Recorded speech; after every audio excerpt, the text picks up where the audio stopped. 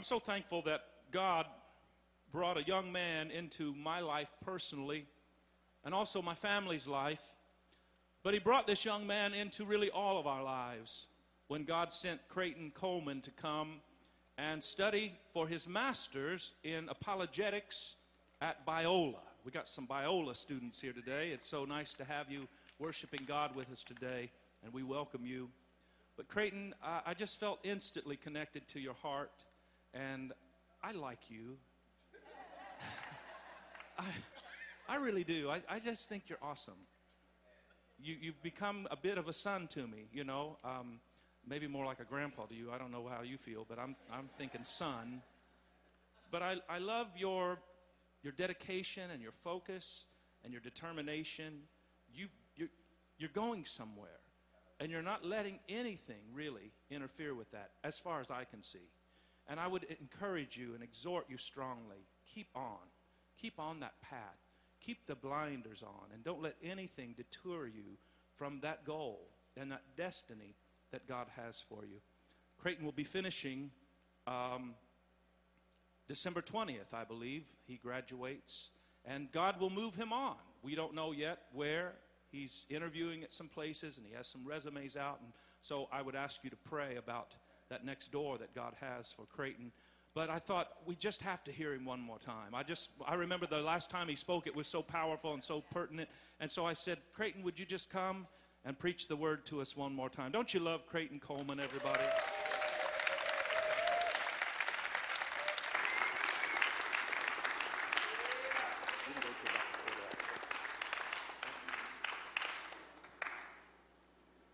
So I was telling the first service crowd, who was loud, you know, so you've got a lot to live up to. I think you need to be loud also. I was telling them how glad I am to be involved in a community of Christians who, even in times where we don't necessarily understand what's happening, even in times where we don't necessarily see God, I see week after week us pursuing Him, us going after Him. And, you know, personally, I shared that I've been in a similar place, you know, where I haven't felt God in the same sense that I have in the past. But I know, and I know that this church knows that God is faithful. No matter where we are, God is with us. Even when we don't understand, God has a complete understanding and a plan for our lives. He works out what we don't know, what seems bad at the time, for good in the end. And I appreciate the huge amount of faith that I see in this church. And I'm glad to be here. When Pastor Steve asked me to preach, I started thinking about what I should speak on, and not being bound by any series or really any sound moral principles. The opportunity, and it seemed endless. I could choose anything. But after a lot of thought and prayer, I narrowed the topic areas down to those in the Bible. I figured it wouldn't be appreciated if I preached out of another book, but it was a thought. Eventually I determined to share what's been an area of research for me lately. I hope that I can give some sort of insight, really just other people's insights that I've read, and into a very difficult topic. So if you want to go ahead and open up your Bibles to Deuteronomy 20, we'll start at verse 10.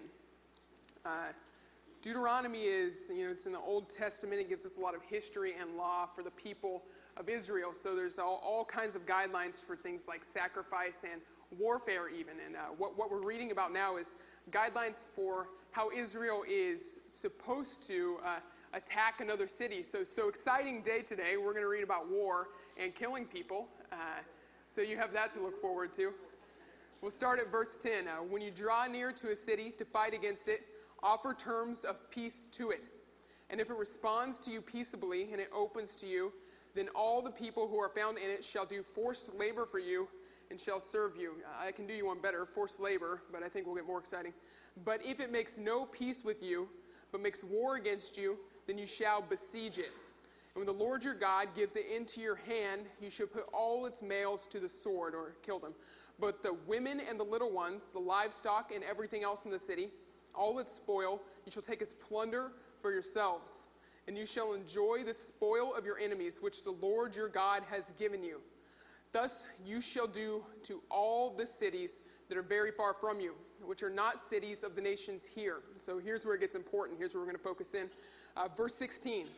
But in the cities of these peoples that the Lord your God is giving you for an inheritance, you shall save alive nothing that breathes, but you shall devote them to complete destruction. That's a key phrase, devote to destruction. It's the title of the sermon. The Hittites, the Amorites, the Canaanites, the Perizzites, the Hivites, and the Jebusites, as the Lord your God has commanded. But they may not teach you, to do according to all their abominable practices that they have done for their gods, and so you sin against the Lord your God. Father, we thank you for your word. Lord, as we approach what seems to be a difficult topic for us to understand, God, I pray that you would humble each and every one of us so we can come to you with open hearts and minds, asking what it is you want us to learn from this, what it is you're revealing to us. God, I pray that you be with us today, God, that you might bless our time. Amen. So there's some necessary context. It talks about the inheritance that God's giving to Israel. It seems like the period we're in is Israel has just relatively recently left Egypt, and they're moving into the promised land, Canaan, the land around modern-day Israel, a long time ago, however. And at that time, there were different peoples in the land. So God was telling Israel how they were to deal with those people. So this can be tough to swallow. This can be a tough thing to wrap your head around. I want you to consider that passages such as these have fallen under attack from multiple angles, one of which is from a group called the New Atheists. And I think we have an image that's pretty good. It's 4 Men, a magazine article called them the 4 Horsemen of the Apocalypse, insofar as they were said to be the end of Christianity, the end of religion. So from top going around, we have Sam Harris, Daniel Dennett, and then the late Christopher Hitchens, who actually looks nothing like that because I think they just like copy and pasted a picture of Uncle Fester. He had hair and everything. I don't know why they did that. And then Richard Dawkins. So those are the 4 men who kind of go bump in the night, raise doubt within us so that we are scared, so that we think that we don't have an explanation for God. Their strategy has changed, however. They're called the New Atheists because they're different. Rather than the atheists of old who simply disagreed and thought God did not exist, these men seek to actively end religion. One man, Christopher Hitchens, the man at the bottom of the picture, his book is titled God is Not Great. The subtitle is Why Religion Poisons Everything. And that is their core idea, that religion is at the core of every problem our world sees today. I disagree. Now, with passages such as these men have deemed God nothing more than a genocidal monster, genocide being a war against a certain people where you seek to exterminate that people, and they believe that God made a command for genocide to the Israelites. That's not necessarily the case, but we still have to deal with this because this is an affront to God's goodness. These men would have us believe that if it is the case that God does exist, he's not good. That they would have us believe that the God of the Bible is actually a moral monster. And since that's the guy who's guiding all of our moral decisions, I think we should have something to say. Many Christians have attempted to deal with passages such as these, and they often start from the position of, we can't understand God, and I agree. We can't understand everything about God. That's certainly true. However, I disagree with the latter part of the statement that we need not trouble our minds on passages such as these. Rather, I believe it's the opposite.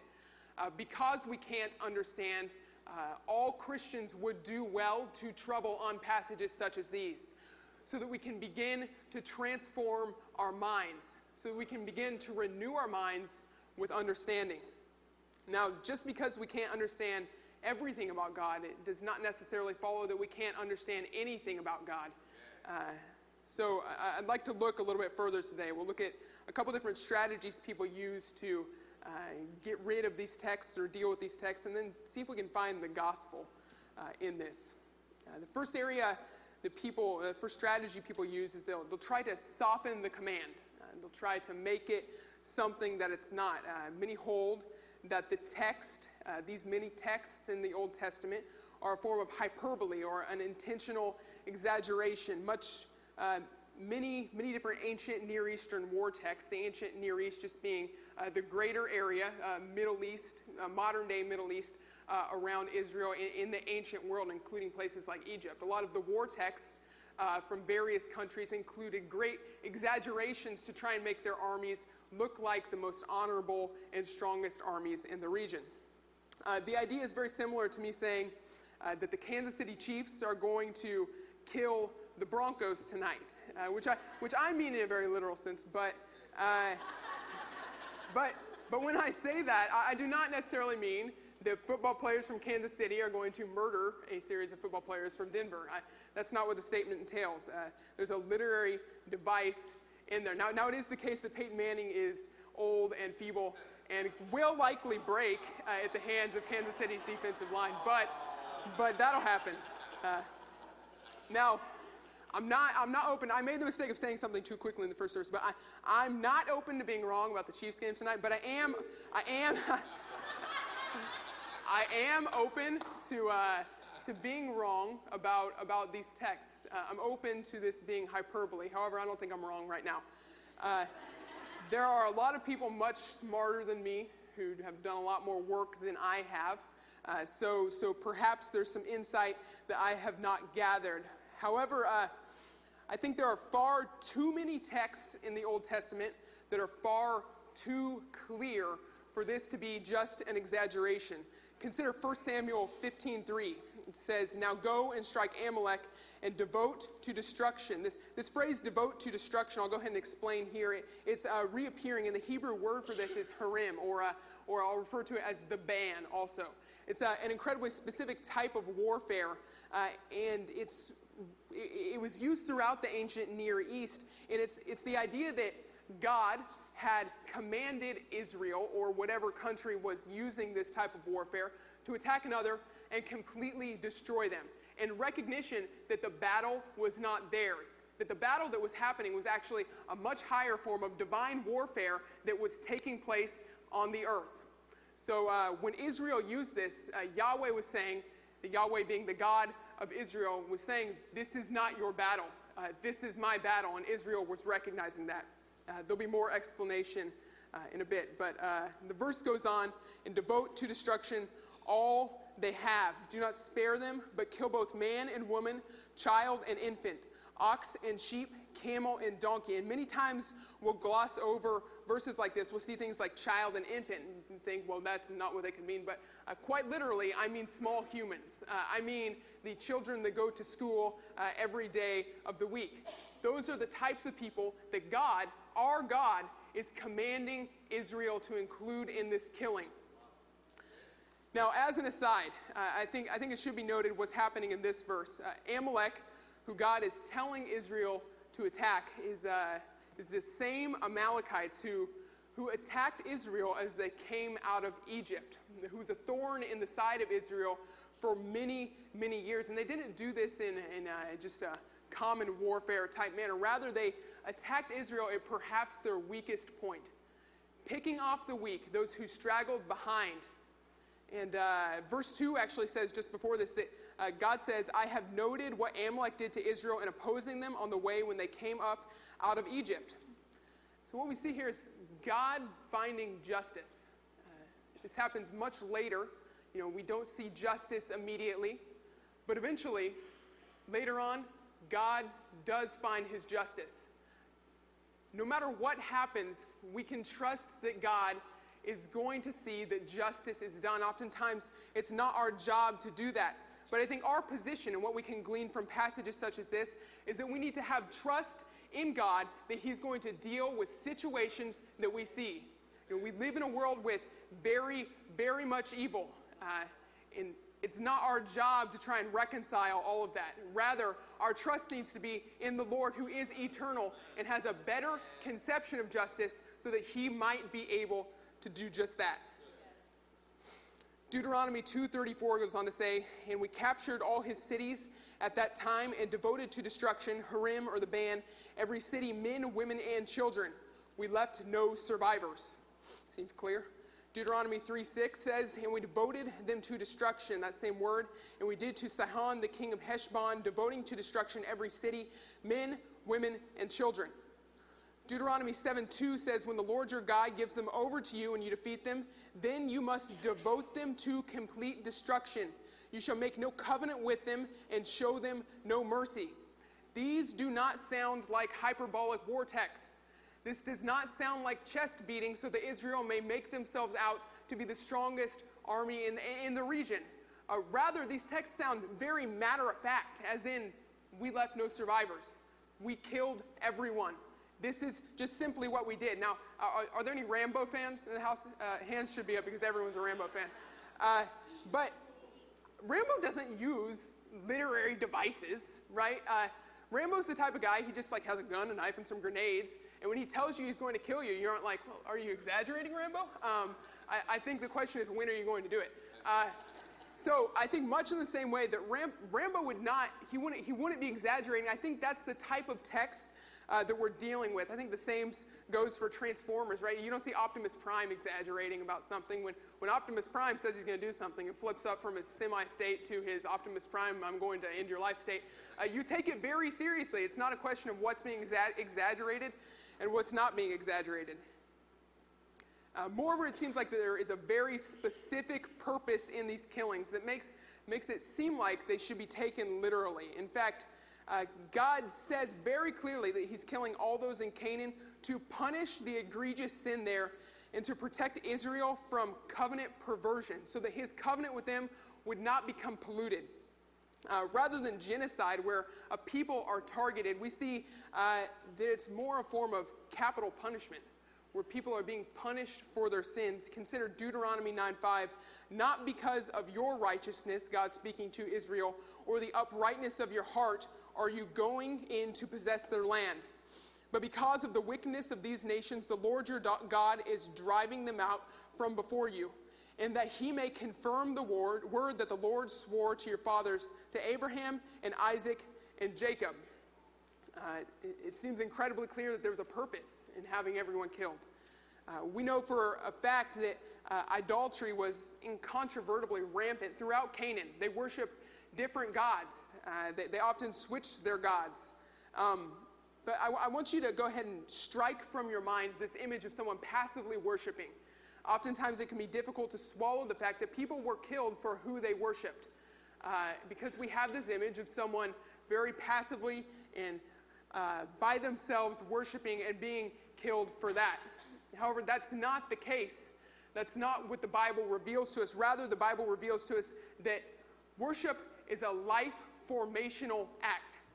If you are worshiping something else, you begin to become that. Consider Jeremiah 2:5. It shows God commenting on Israel's own idolatry. He says, "What wrong did your fathers find in me?" He's commenting that the fathers of Israel had abandoned God, that they went far from me and went after worthlessness and became worthless. When people worship things that are not God, when they worship things that are impotent and worthless, they become that. We can see this very much in our world, and I think it's the core of our Christian doctrine, that when we worship Yahweh, we begin to show his attributes, and we begin to show his grace and mercy to others. So when we're worshiping things that are not, the risk is that we become them. And in Canaan, these manifested themselves in incredibly grotesque ways. Consider that the Canaanite religious practices entailed what was ceremonial prostitution, where both young men and women were forced to perform sexual acts to gain favor from their God. Sexual perversion did not stop there. The Canaanite cult actively endorsed such actions as bestiality and incest. And this was not just some misguided action by the Canaanite people. Rather, this was directly advocated by the gods that were worshipped in Canaan. The Canaanite myths that we can read still today show these gods involved in practices such as bestiality and incest. And Canaan shows us that when we worship those things, we begin to show those same attributes. Now, if that's not shocking enough, perhaps child sacrifice might get the job done. Leviticus 18:21 comments on the child sacrifice that happened there to the god Molech, and how it worked was there was a metal bull, B-U-L-L, who stood holding a bowl, B-O-W-L. There was a fire lit in the bull's belly, and children were put in the bowl and were just burned to death until they eventually shriveled up and fell inside of the idol. Now, consider what it would be like for a child to grow up in this culture. If you make it out of your infanthood and aren't sacrificed, then you have the possibility, the likelihood of being placed into a Canaanite temple to practice ritual prostitution all throughout your childhood. And then to top it all off, when you finish up those duties, you might have the option of marrying your sister or perhaps the house cat. It seems as if this is not a culture that values the lives of children. It's not a culture that values life in general.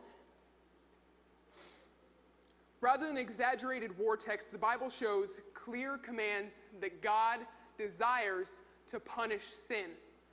God desires to see sin ended. The first question we have to ask with texts like these is, what do they tell us about God? And I think it shows an incredibly clear image of God that is fiercely holy and uncompromisingly righteous. We do not serve a God who's willing to allow sin to exist. We do not serve a God who's willing to allow evil in our lives. We do not serve a God who allows sin into eternity. Rather, we serve a God who wants to see us move away from those things. We serve a God who wants to see those sins punished. In a world where they are not, they continue to exist. Consider the opposite. Consider a God who did not seek to remove sin. Consider a God who did not seek to punish sin. Could we say of that God that he was loving?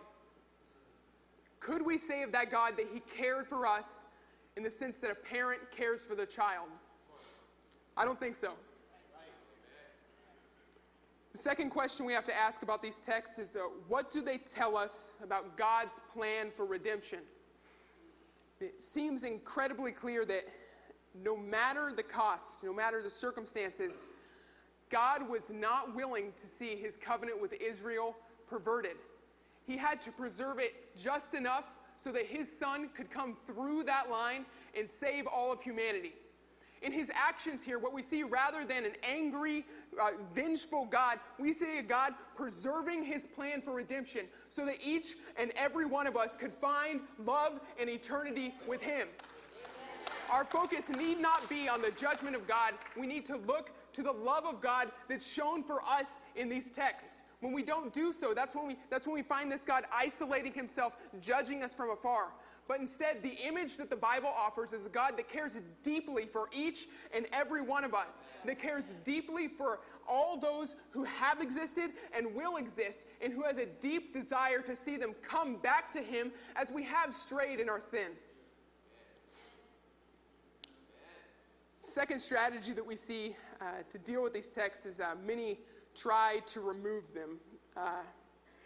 Their idea is that if these, the conclusion of the argument is that, then the Bible can't be inerrant because God obviously didn't make these commands. Now, someone told me that including premises in my sermon would be incredibly boring, and that might be true, but they are here, so I just determined what's good for the goose is good for the gander, and took a note from my mother and said, we will do it, we will go over these, and each and every one of you will like it.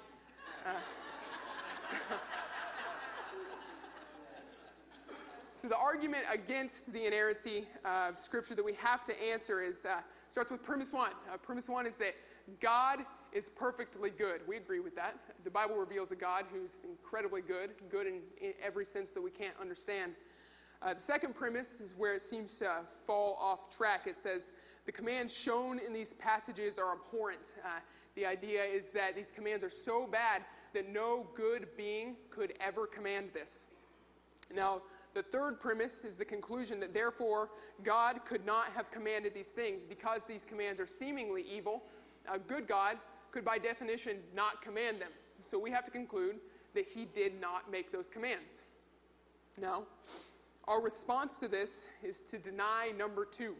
we have to deny the second premise and seek to show that God had a morally justifiable reason for commanding those things. And we'll go ahead and do that. But first, I'd like to comment on the foundations for knowledge here. How is it that the skeptic, a general term that I use for those disagreeing with the inerrancy of Scripture, how is it that the skeptic can know that the commands shown here are evil? What's their foundation for knowledge? And it seems, and they'll say explicitly, that their foundation for knowledge is their own moral intuition. They can just know. Some philosophers have stated, I know, the point I know capital punishment is wrong is when the head hits the basket, right? That's the point. My own intuitions show me that. So it seems like this is where they fall off track, because rather than being an image of God, this seems to create God in our own image and bind him based on our own moral intuitions. More on this later. So, to deny the second premise, we have to respond to several charges as to why the command is necessarily evil. The first of these is the possibility that there were some who were not guilty among those who were killed. The idea that God commanded for innocents to be killed. Now, this charge seems to have little conception of God's foreknowledge. God's foreknowledge is just the idea that God has complete knowledge of all events in the future. Now, I believe that his foreknowledge includes knowledge of possible worlds or middle knowledge. So, for instance, God knows if you were on a beach in Thailand, you would build a sandcastle. Now, that world may not come to pass that you are on a beach in Thailand, but God does have an understanding of what you would do in that possible world. So, if it is the case that God has complete foreknowledge and is completely good, then he would have known the outcome of a world in which he did not make this command. And he would have been uniquely able to judge whether or not the command was necessary. Now, we have some insight into this. In the book of Judges, we see Israel fail in the Holy War. We see Israel intermarrying with those in Canaan. And while Israel might have taken the land, Judges shows us that Canaan eventually took the culture. Perhaps a climax is reached in Judges 19 when a woman is raped to death by a mob outside of a home, in the same sense that some might have been in Sodom and Gomorrah. And to top it all off, she's then cut into 12 pieces and mailed throughout the kingdom. This sin that was allowed in Israel was incredibly perverse. It spread and spread until eventually this same ban that God was inflicting on those in Canaan was inflicted on the Israelites as well at the hands of other empires. Now, we don't have a God who judges quickly. Rather, we have a God who's patient. Consider the exchange between God and Abraham in Genesis 18. Now, prior to God's destruction of Sodom and Gomorrah, there's a discussion between Abraham and God that offers some insight. Abraham humbly questions God's decision out of a concern for innocents who might die in the destruction there. He asks God if he would continue if there were 50 righteous people among those in Sodom and Gomorrah. So if there's 50 people who aren't involved in the sin there, would God spare the city? And God concludes that he would spare the city. Abraham then asked God to consider if 45 righteous men were there, and then 40, and then 30, and then 20, and then 10. Each time, God affirms that he would not include the number in his judgment of the cities, finally concluding that if there were even 10 righteous in those cities, he would spare the cities. This shows us something incredibly shocking about God's character. He would not kill innocents if they existed. We have a glimpse into discussions where he has explicitly stated he would not do that. So we can have trust in his character because it has been revealed to us that he would not take the lives of innocents for the sake of judging others. Rather, we see quite the opposite, that God would save the lives of those who deserve judgment if the righteous exist. And my prayer is that each and every one of us can be the righteous in this world. God is seeking to find those who are righteous. He's scanning the world, seeking to find those who wish to glorify him. And my prayer is that as Christians, we can be the salt and light of this world and show that righteousness to others. There's a second argument that children were included in the killings, and that because of this, God's action could not be bad. Now, my position is that quite literally, the text is clear that Israelites were to kill children that they encountered, all the way from infants up to those who might have been morally culpable for their actions, and then they would have been killed because they were adults. So this puts us in a seemingly awkward spot because we have to defend the killing of children. So this was the topic of most of my research. This is where I focused most of my time this semester. And to fully understand the mental state I was in, I want you to get just like the oddest image you can conjure up of me sitting in a basement. I know there's not basements here, but for the purpose of the image, I'm in a basement. There's dirty dishes. I haven't showered in weeks. It's dark, and there's one light shining on me as I read intently about killing children, right? That's the image I want you to have. And then to complete it, I will have you know that in the mornings I go and work at the elementary school here.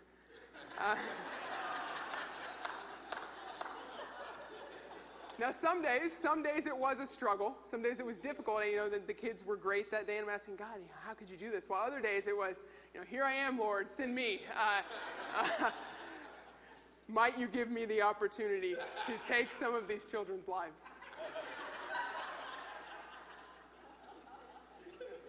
Now, I'd like you to consider one case where we have access, well, we don't actually have it, but consider a case where we have access to time travel, right? Where we can get in a time machine and go back to around 1890, the year after Adolf Hitler was born. With our knowledge of the future, of the atrocities that Hitler would carry out, I believe that most of us would conclude that we would be morally justified in taking the life of Hitler as a child. God would also be morally justified in taking his life, and that's because we have knowledge of his future. Now, others at the time might have objected that the life of a child was taken, and that's always immoral. However, they would not have the insight that we have today, and thus would not be able to accurately comment on the morality of the issue. So, if it is the case that you agree that someone would be morally justified in taking baby Hitler's life, and you should know I'm imagining him with the mustache as a baby, but then it seems like we're only arguing over semantics at that point, right? We're only arguing over numbers. If it is the case that it can be morally justified for someone to take the life of a child, then what wrong does God do in taking the lives of other children? Moreover, I believe it to be the case that when children die before an unknown age where they are morally culpable, they do enter into eternity with heaven. And I think there's an okay defense of this. Scripture's not entirely clear, but it does show the possibility, and it does reveal a God who has a deep, deep care for children. If this is the case, then these children are only transferred from a world where they might be sacrificed, where they might spend time in a temple as forced prostitutes, into eternity with him. Transferred from one life to another through death, but that's not the end for their soul. They're transferred from the evil of this world into glory with God. And if that is the case, I ask you, what wrong does God do in making that transfer prior to their adult years? I think the answer is quite clearly none. Now, there's one question that many ask. They ask, does this justify future forms of violence, right? Could I use these types of biblical texts to go and kill children today? I have a bad day at work, and I'm reading the wrong part of the Bible that day. Could I kill children? I don't think that's the case, but we'll look at the argument.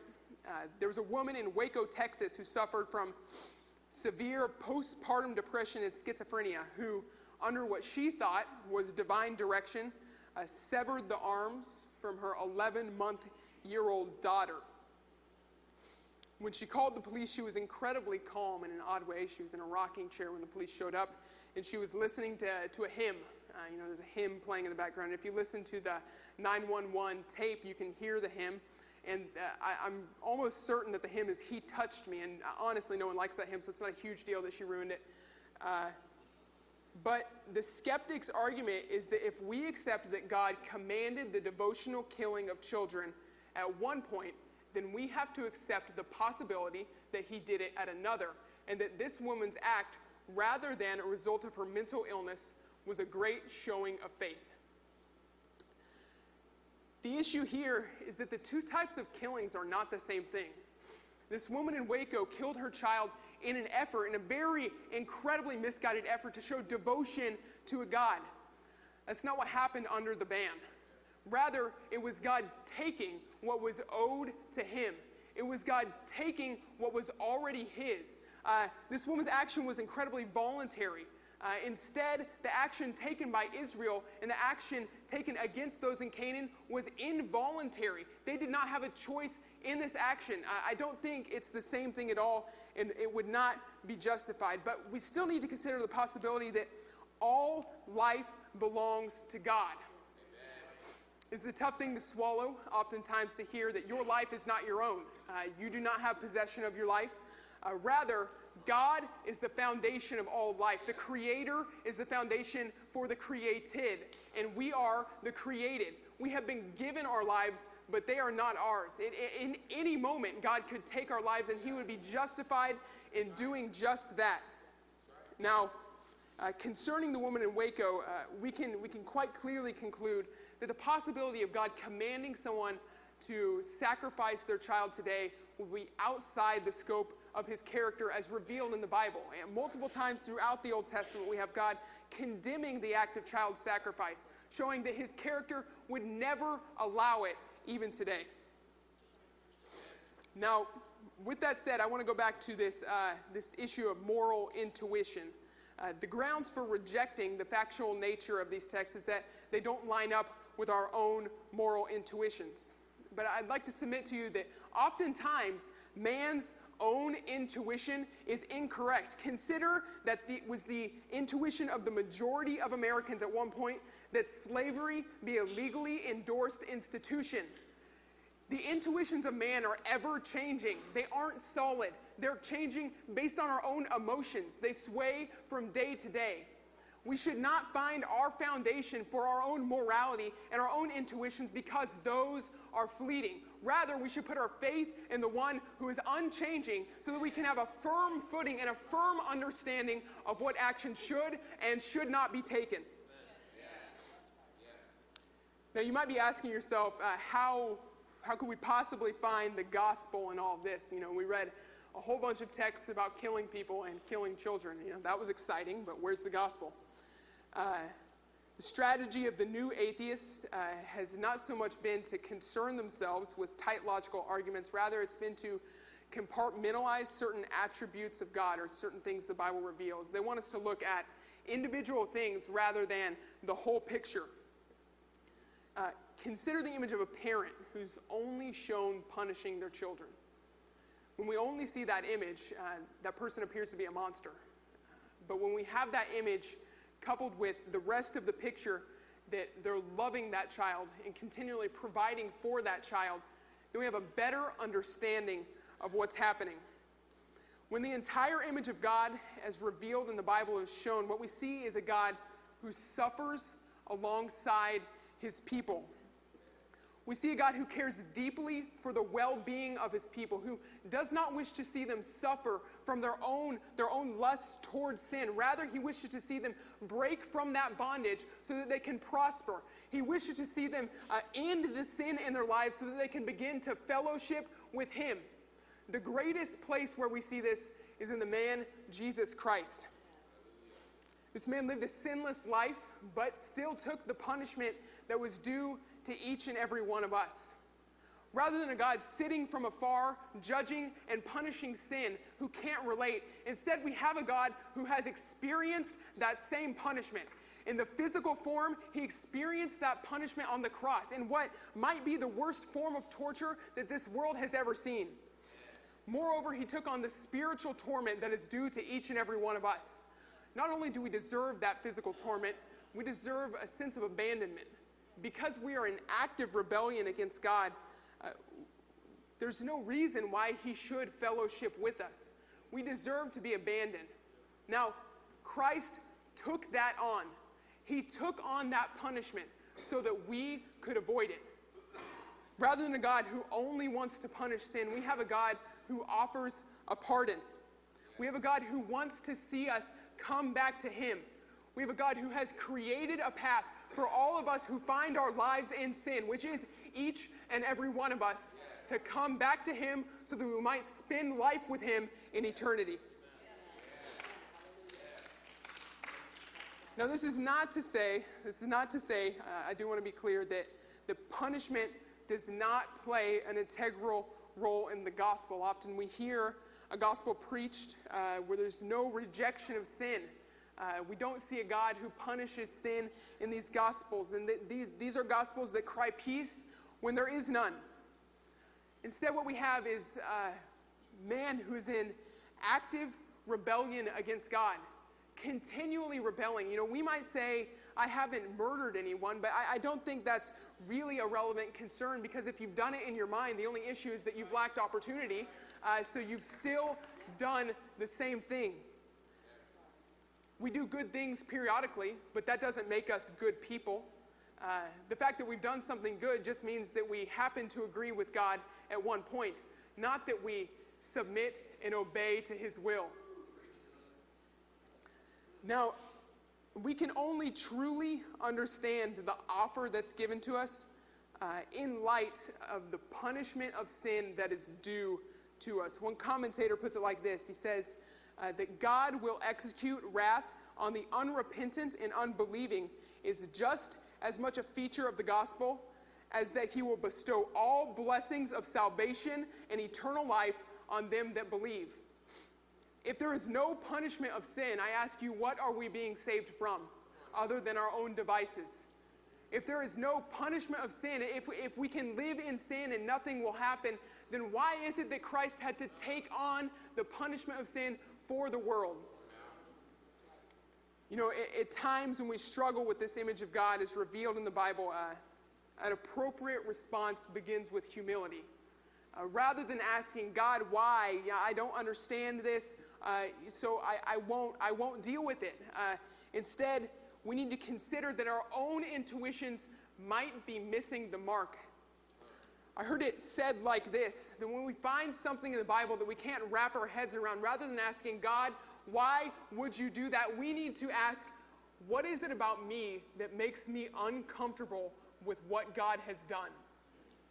What is it about my will that makes me unable to comprehend the will of God and sets me in conflict with the will of God?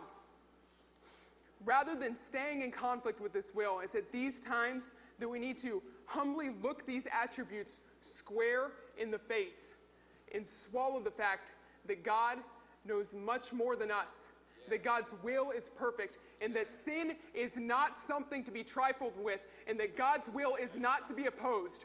Rather than being in conflict with these things, it would be much better for us to humble ourselves and get in line with the will of God and ask God to align our wills with his so that we might want what he wants and so that we might desire what he desires.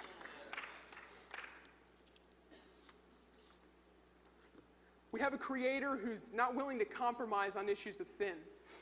We have a creator who will, in the end, punish all sin that isn't pardoned. Now, he's offered us a way out, in a sense of pardon, in which that sin could be punished through another. Now, I'm not going to ask anyone to raise their hands. If you want to come forward to talk to a pastor, they'll be available afterwards, so feel free. But I do want to ask you a question. Are you comfortable with a God who punishes sin? If your answer to that question is no, I want to submit to you the possibility that it could be the case that you have not reconciled your sin with that God. It could be the case that you are hiding portions of your own sin, and so you are comfortable in that sin and uncomfortable with that sin being punished because your will does not hate sin in the same sense that God does. Because God loves you, he wants to see you leave that sin. Now, don't get me wrong, God loves you just as you are, and the gospel is a gospel of love. However, it is not one of complete acceptance. Rather, God wants to see you come to him so that you might move beyond where you are. And because of his desire for that, he sent his own son to die to take that punishment. So if you go ahead and bow your heads, I'd like us all to say a prayer together. So if you would repeat after me. Father, I recognize that I'm in sin. Father, I recognize that my life is not perfect. I desire to be in fellowship with you. Because you have sent your Son to pay for my sin, so that if I might believe, I can then enter into eternity with you. I believe in the work that your Son did on the cross. And God, I pray that you would continue to guide me closer to you. Amen. Now, this is a tough question. This isn't something that saying a prayer really does. It requires a change in the heart, and that should be stirring in your mind. So I encourage you, if this was the first time you've said that prayer, to talk to someone. If you have questions, ask them. There are people who are equipped to answer them throughout this church body. Thank you.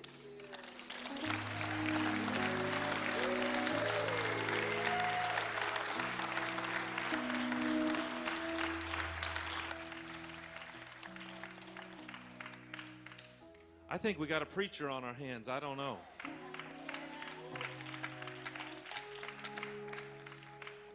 Let me piggyback on some of the words Creighton concluded with. If you prayed that prayer and you meant it with your heart, you're starting a new life with the help of God, and you are saved. It's only an initial step, however, and there are other steps. You know, the Bible talks about being born again. And just like a baby, when they're born, they don't know how to walk, but ultimately they learn how to walk and they toddle. We call them toddlers because they toddle all over the place. If you've prayed a prayer to accept Christ as your Lord and Savior, let us help you. Let us help steady you in the next steps that are ahead. And that would be our delight. You just need to come and talk to me or any of our pastors and board. But Creighton, I thank you for bringing the word to us today. Didn't you appreciate that? Really, really great stuff. Pray for Creighton. He has resumes out, and he's just praying about God's will for his life. And this will just always be one of your home stops. I want you to know that. God grafted you in, and you are part of the DNA at La Palma. No matter where God plants you, that's how I feel. I feel that you'll always be connected to the Bland family, in fact. And so we want to send you, and we want to bless you. We want to pray with you and for you and just be a part of your life. Amen. In fact, Pastor Dave, Creighton, come here and let me get my pastors and elders. Let's pray for Creighton today. He's just weeks away from graduating. He's got resumes out, and some people are calling him, I believe, and he doesn't know exactly, what he's going to do and where God's going to lead him. But anybody else that would just like to come and pray with Creighton, I'll invite you to come as well. But I want everybody to stand. We're just going to anoint Creighton today. Creighton, just lift your hands up and just, Father, we just thank you, Lord, that you guide us and you direct us. Your word is very clear that the steps of a good man, the steps of a righteous man are ordered of the Lord, and that you delight in their way. And so, God, we know that you are already working things out, and that where you place him, God, you'll smile on that. And I believe Creighton will thrive there. I pray, Lord, for the gifting and the talent that you have put in him. May it rise fully to the surface, God. May there be such a strong anointing on him, God, that as he opens your word, you would show him and give him insight, give him wisdom, give him knowledge, God, and creativity, Lord, and how he can effectively communicate your love and your gospel. We pray your blessing and your favor. Somebody say favor. Amen. We pray your blessing and your favor on Creighton in Jesus' mighty name. Amen. Amen. What a great day in God's house today. How many have enjoyed being in the presence of God and in the house of God and the people of God? Amen. Well, you are dismissed now in the name of the Lord. Go with God, be blessed, and be a blessing.